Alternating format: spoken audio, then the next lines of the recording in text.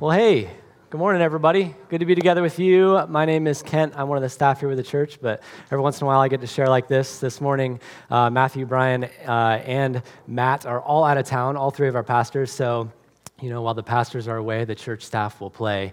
I'm really excited, though, to be sharing with you this morning. Fun fact about me, if I've never met you before, I was a business major at BGSU. Graduated in 2013. And I don't know what this says about me, but when I kind of look back at my business degree, my favorite sort of memories of the program were when my teachers would let us watch the show The Shark Tank during class. Like, that's a real thing. I'm not trying to recruit you if you're a student to the business degree, but you actually, at times you get to watch the show The Shark Tank during class. And yeah, I got a picture there if you don't know the show.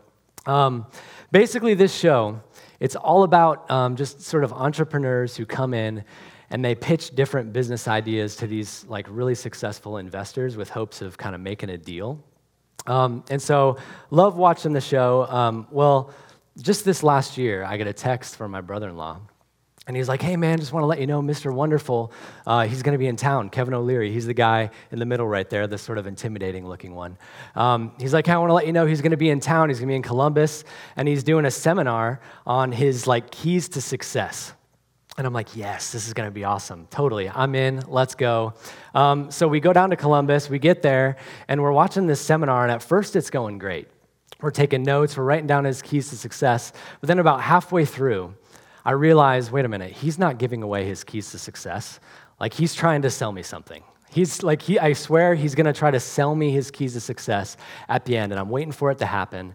And then sure enough, at the end, he does this huge, long sales pitch, and it's a really good sales pitch. And so all of a sudden, just people by the droves, hundreds of people, rush the stage, all to buy this, here's how you can be a success like me, sort of Mr. Wonderful package, right? And I'm sitting there, and I'm watching it happen, and just person after person goes up to the stage to buy this thing. And I'm starting to look at my brother-in-law, and both of us are like, man, are we missing out?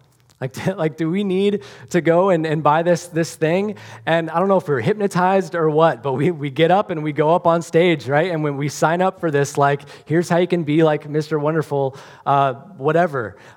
Anyway, so we leave and we're driving back, and obviously the buyer's remorse starts to set in. We're like, what did we do? And praise the Lord, we called and we were able to get our money back. It was $300. But I share that story with you this morning because I just want to say it is so easy to get caught up in chasing after these different images of success. It's so easy, right? You hear stories like that and you think, oh, that'll never be me, right? I'll never do things like that. But we end up doing it, right? Lots of different ways. Think about Instagram. You'll be on Instagram, right, and you'll see somebody with they're more attractive than you or whatever, and you're like, how are they working out? I got to have a body like that. What's their workout plan, right? Or maybe you're listening to music, and it's it just sounds like the people singing the song are having a lot of fun, and you're like, man, I need to just live my life more like them. Or the other day, I was actually at a friend's house, and he had the show Fixer Upper on, which is a great show, if you know, and I'm watching it, and there's just these beautiful houses, and they've all got shiplap on the walls. And I'm like, man, I got to get me some shiplap in life. You know what I mean? What do I got to do to get me some shiplap? And it's just so easy, right? We see all these beautiful things, and we get caught up chasing after these different images of success. And so today, I just want to ask us all a simple question, that whatever the thing is that you're chasing, whatever looks good to you, I just want to ask you, is it worth it? Whatever it is, whatever we're sort of aspiring to, when we think about it, is that thing worth it to you? And I think sometimes the answer is yes, for sure. But oftentimes the answer is no. It's not worth it. And it's kind of difficult to navigate in life which things are sort of worth it and which things aren't. And so today we're gonna talk about that idea as we continue our series looking at the Psalms. And I think the Psalms are gonna be perfect for this topic because just like the culture and media and all this stuff feeds us all these ideas, so does God through the Psalms. Right? That in a sense, the Psalms are kind of like God's sort of playlist. And our hope is that as we kind of crank up the volume on God's playlist, that we can sort of drown out all of these other images of success and really just tune our hearts to God's, just like we were just singing a second ago. So we're going to do that. I think it's going to be good. If you want to follow along, I'm going to be reading from Psalm 127. So you can take out your Bible, turn it on, whatever you have to do. Psalm 127. While you're turning there, some background. This psalm was written by a guy named Solomon. And last week we talked about King David. This is David's son. And he's also a king. He's a huge success. He has tremendous wealth. He's musically gifted. He's got it all. But the thing he's most known for is for being the wisest man that ever lived. Like, that was his title, the wisest man that ever lived. Like, how would you like to aspire to something like that? So he writes the book of Proverbs, Ecclesiastes, Song of Songs. He writes all this wisdom literature, and people come from all around because they aspire to be just like this guy. The only problem is, for Solomon, he just has a hard time taking his own advice, and he does the same thing that we do. He ends up following other ideas of success. And so he ends up worshiping these other gods that are from these other cultures and the surrounding nations. He ends up acquiring more property in his life than he even knows what to do with. And then get this, he gets married to 700 different women. 700 different women, right? Sometimes I'm like, the one that I have is hard to manage. He has 700 different wives. I love every second of it, let me be honest about that. But he's got 700 wives, that's not enough for him. And so then he goes and he gets 300 concubines, that's girlfriends, on top of that. So he's got 1,000 different women in his life. It's just this total train wreck. And he gets to the end of his life, and he's kind of looking back at everything, and I imagine that he's asking our question, was all this worth it? All the success, all the stuff that I've gathered, was it worth it? And as he's reflected on that, he writes this psalm, Psalm 127. He says, "Unless the Lord builds the house, those who build it labor in vain. Unless the Lord watches over the city, the watchman stays awake in vain. It's in vain that you rise up early and go late to rest, eating the bread of anxious toil, for he gives to his beloved sleep. Behold, children are a heritage from the Lord, the fruit of the womb a reward. Like arrows in the hand of a warrior are the children of one's youth. Blessed is the man who fills his quiver with them. He shall not be put to shame when he speaks with his enemies in the gate." So I'm going to break this down for us. You may have noticed there are two sort of contrasting sections to this song, right? The first half, he's talking about a whole bunch of things that are vain. And in the second half, he moves to talking about things that are valuable. So vain and valuable. He's talking about things that are worth it and not worth it. And that word vain, just to be clear, he uses that in all of his different literature. It literally means like vapor or like smoke. It's this idea that if you try to grab a hold of these things, that it looks like there's something there, but there's not, right? It's not worth it. So two sections. One section is all about things that are worth it, and one section is about things that aren't. So you might have noticed that. And then the second thing I want to point out is at the very top of the psalm, it says it's a song of ascents. And I think it's important. There's 15 of these in the Bible, and what these are is they're songs that ancient Israel would sing as they were ascending up to Jerusalem to go to these regular feasts. So I think it was about 3 times a year, people would leave their jobs, leave everything, and they would ascend up towards Jerusalem, and they would sing these songs. And I think that's significant because it's like Solomon as king. He writes this, and he says, hey, listen, I know you're going to forget this, and so I want you regularly to remember this, to sing this song, put it on shuffle, right? Because there are certain things in life, and he knows from experience, there are certain things in life that are worth it, and then there's some things in life that aren't. And so let's break it down a little bit. We're going to talk about things that are worth it and things that aren't. Point number 1, if you're following along in your handout, is empty achievements aren't worth it. That's what Solomon's saying. Empty achievements aren't worth it. He says, unless the Lord builds the house, those who build it labor in vain. Unless the Lord watches over the city, the watchman stays awake in vain. And so there's these 2 jobs here. House building and being a watchman, right? And these are 2 of Solomon's greatest successes. History tells us that Solomon actually built multiple homes for himself and for all of his wives. So he's got homes scattered all over ancient Israel. On top of that, he built the temple for God in Jerusalem. And fun fact, the temple that he built for God was just slightly smaller than his palace. So if that tells you anything about his values, his house was just a little bit bigger than God's house. On top of that, he built multiple full cities. Multiple cities. This guy's a builder. And you can still go and visit the ruins of some of these cities. They exist, and they had these massive, massive gates and these areas that watchmen could protect them. So this guy's just a massive success. He's a builder, and he's a protector. But he's looking back on all the stuff that he's done, and he says, without God, it's nothing. That on the one hand, he'd achieved everything, but at the same time, he's saying, without God, man, this is nothing. And I think if we're being honest with ourselves, we can sort of like hear that song echoing through our culture today, right? You think about Hollywood, you think about the people who've been most successful, right? We hear stories about people who seem like they have everything, but at the same time, they have nothing. And you can probably think of some people on your own. I thought of Mick Jagger, the lead singer of the Rolling Stones. Huge success, rock star, obviously, but he's known for his song, I Can't Get No Satisfaction. It's all about how he's empty, right? And he tries, and he tries, and he tries. I can't get no satisfaction. I threw this up there because I actually was like, you know what? He's probably satisfied now. You know what I mean? I looked up, he's worth, I think it was $360 million this guy's worth. And then I saw that, and I'm like, this guy, he says he'd rather be dead at 45, or he'd rather be dead than sing Satisfaction at 45. Now he's 75 and still playing it.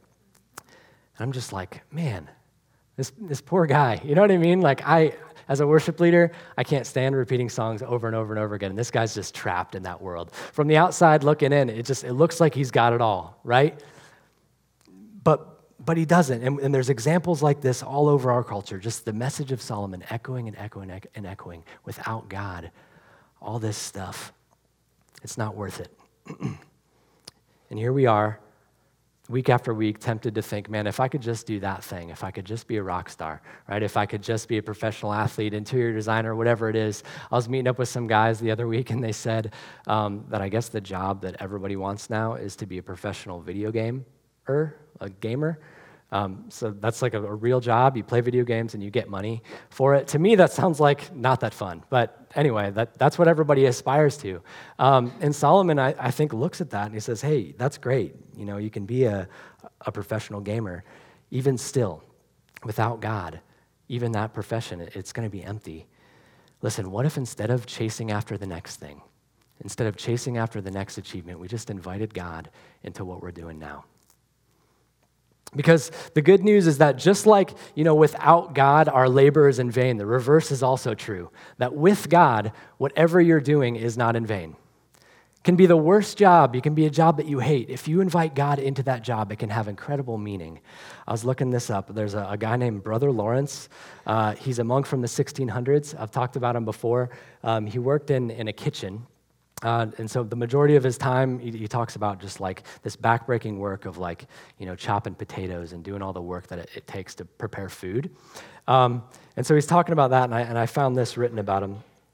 It says, in his business in the kitchen, to which he had naturally a great aversion, he didn't like it. It says, having accustomed himself to do everything there for the love of God, and with prayer upon all occasions, for his grace to do his work well. Check this out. It says he found everything easy during his 15 years that he was employed there.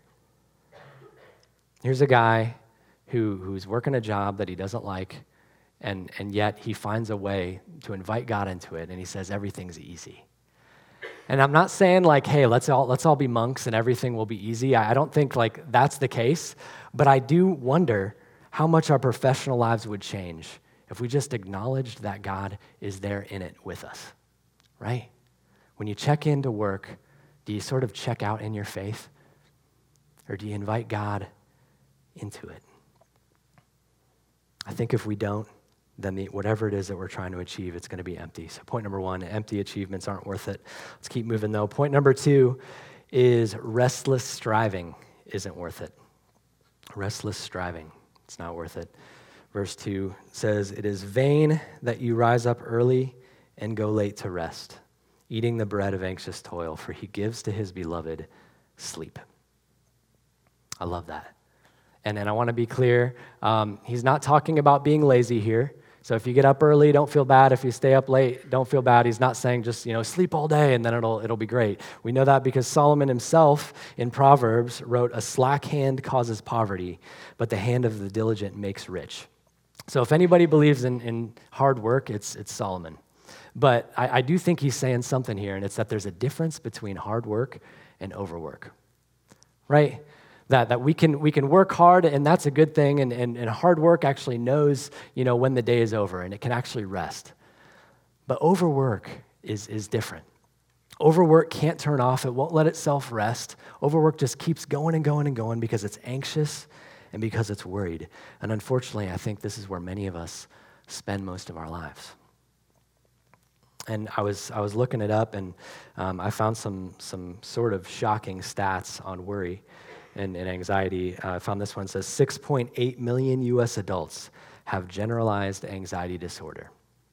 This is the kind of anxiety that just can't let go. It can't turn off. My wife is a mental health counselor for her job, and she describes this as like a meteor shower of what ifs, right?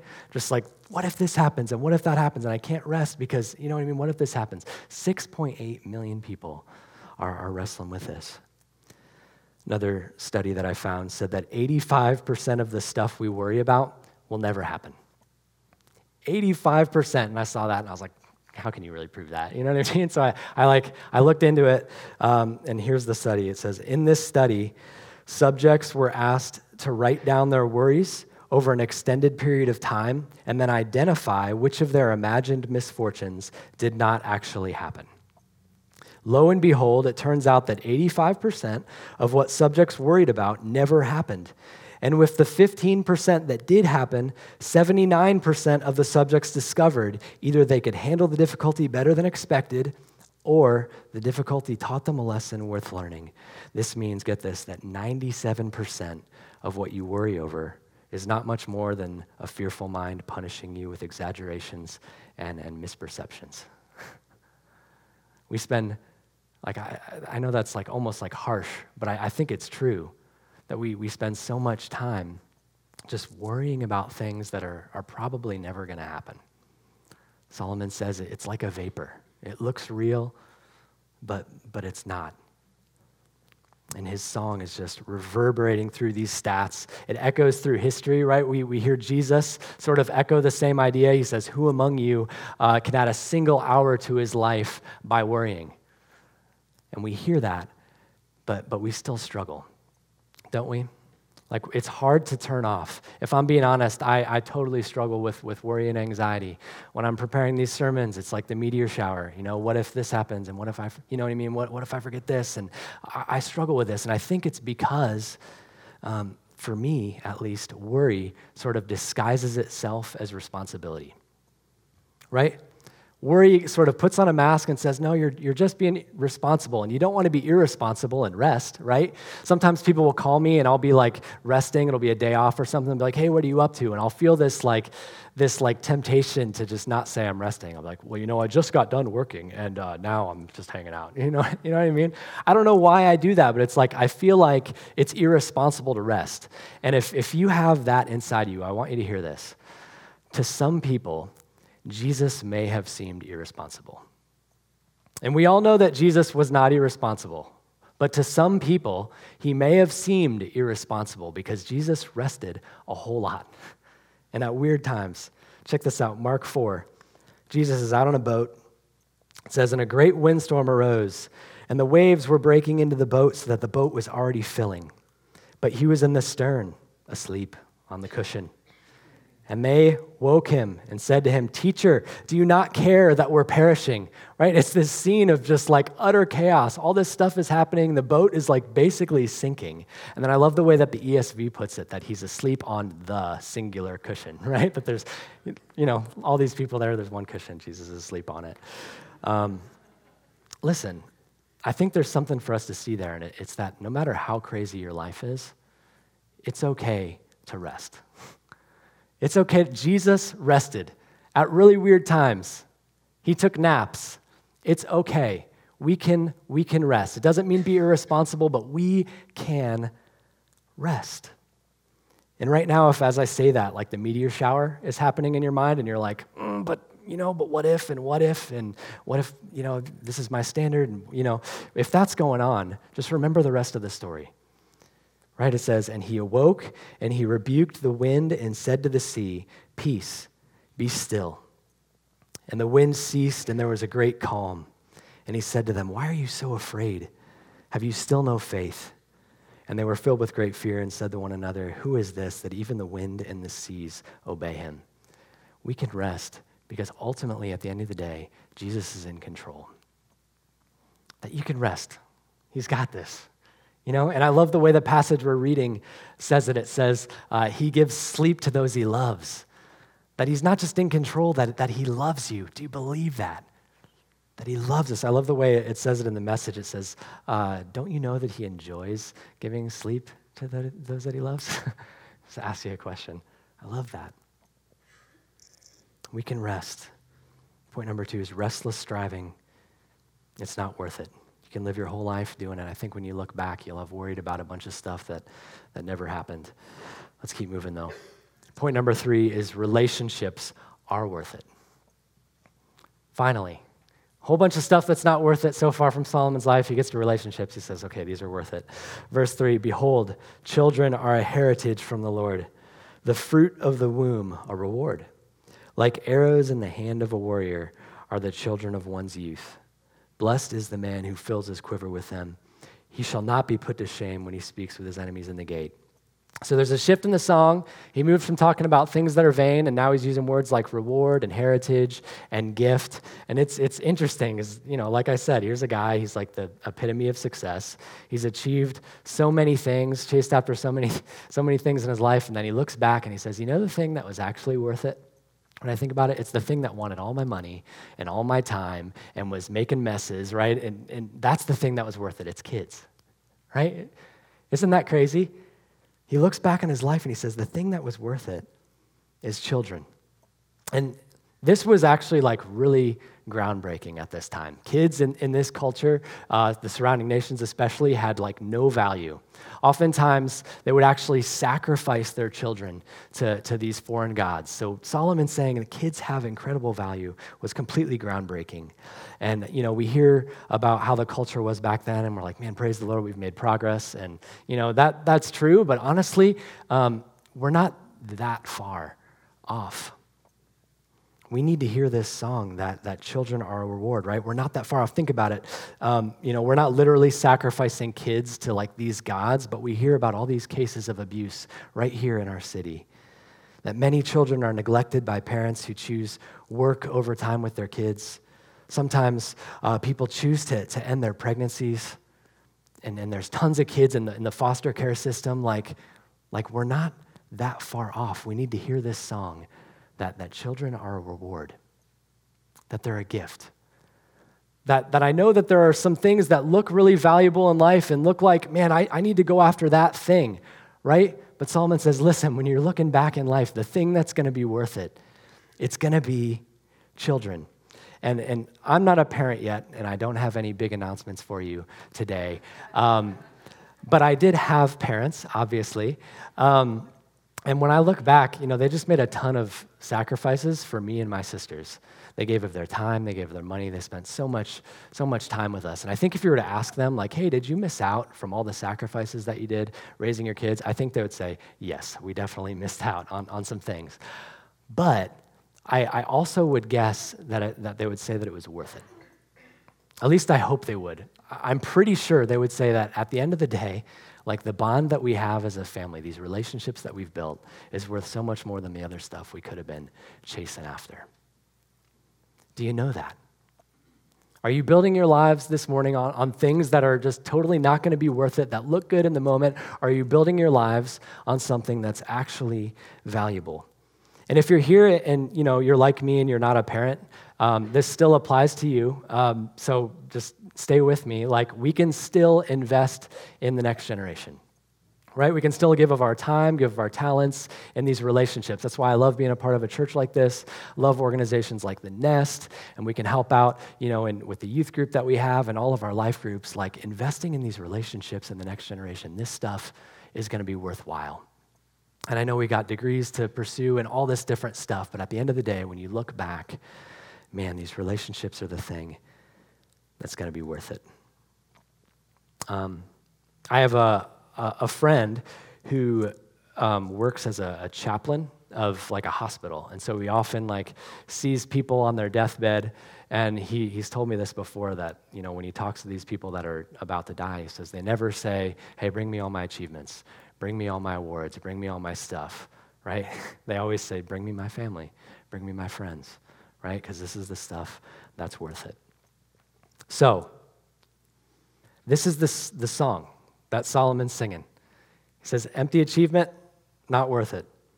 Restless striving, not worth it. Relationships, totally worth it. This is the song that he's singing as he looks back over all of his successes. But as Christians, we can't stop there, right? Because we know that this is just one song in the whole Bible, and we got to understand everything in light of the gospel. Right? We got to watch the whole movie. And this is really good news for us because for many of us, you've been chasing after things that maybe aren't going to be worth it in the long run. And maybe others of us, like, you don't have healthy relationships right now. You don't have a good relationship with your parents, right? You don't have it all together in your relationships. Does this mean that our lives are completely worthless? Right? Does this mean, we just need to go and, have kids and then our lives will be worth something? And I want you to hear, absolutely not. Right? That at the end of the day, there's one relationship that all of us have access to that makes everything else in life completely worth it, and that's our relationship with Jesus Christ.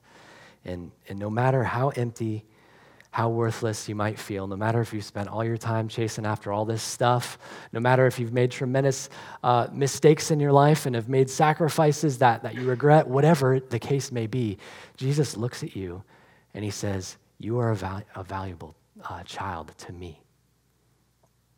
That Jesus desires a relationship with you, and this is what makes it all worth it in the end.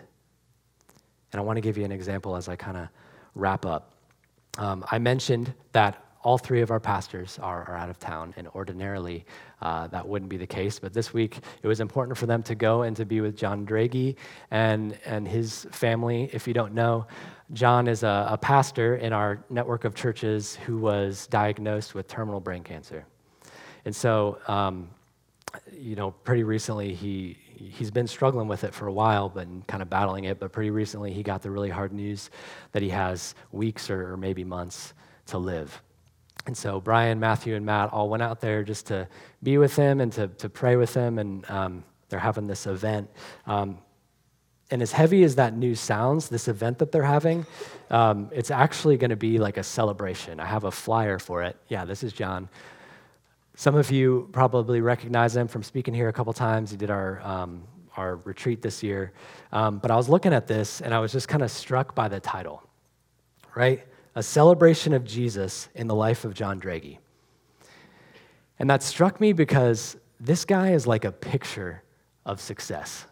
This guy is like a picture of living a life that was worthwhile. He's invested in all these relationships. He's a father, he's a husband. He's a pastor of this amazing church. So he's had all this like relational success, stuff that's really valuable. Then he's also got this other stuff too. Like he actually completed more than one Ironman, which if you don't know an Ironman, you run a marathon and then you do other things after that. You bike, and I don't even know what all you do because I'm clearly not an Ironman. But he did all of this stuff, right? And you look at him, and it's like he could have called this event like John Draghi, the Iron Man, John Draghi, the father, John Draghi, the pastor. He could have called this so many things, but he chooses the title, A Celebration of Jesus in the life of John Draghi.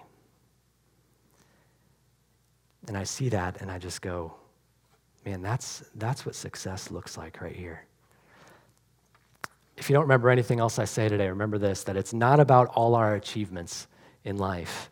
It's about the achievements of our Savior in us. And this is good news for us. Because it means that you don't have to go chasing after whatever it might be, right? Whatever the perfect picture of success looks like on Instagram or whatever you have in mind that it means to be successful. You don't have to chase after that type of thing. You don't have to be this huge success. Actually, the opposite is true. Instead, it means that in order to have a successful life, you have to start by admitting that you've failed. in one or more of these areas, that you've failed relationally, that you've made mistakes, that you've chased after all these different things. This is how it begins. And then the good news is that Jesus meets us right in that, right? He meets us in that, and not only is he ready to forgive us, but the news of the gospel is that he also gives us his righteousness, right? He says, it looks like you don't have all that much success in your life. Let me just give you my achievements on your behalf. This is the gospel. And then day by day, what we do is we stop chasing stuff. We stop striving, and we just rest. We rest in the life of Jesus. We rest in this life that he lived on our behalf. So the question for all of us that I want to leave you with is the stuff that you're chasing worth it?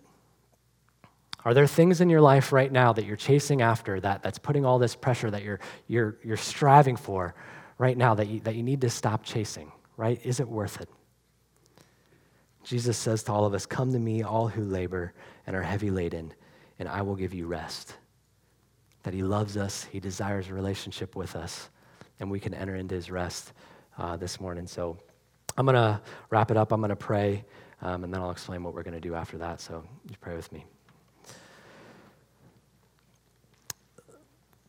Lord, we're just grateful that we don't have to strive and work to prove ourselves and to earn success. Father, thank you, Lord, that you've forgiven us. Lord, but not only that you've offered us your achievements on our behalf, the perfect life that you've lived, given to us freely. Lord, and it's hard to strive after these different things, to think of all the failures that we've had in life, Lord, but we're just so grateful that you offer us yours on our behalf. Lord, would you help us to rest, knowing how much you love us, rest knowing that you live the perfect life in our place. Lord Jesus, that's our prayer. Amen.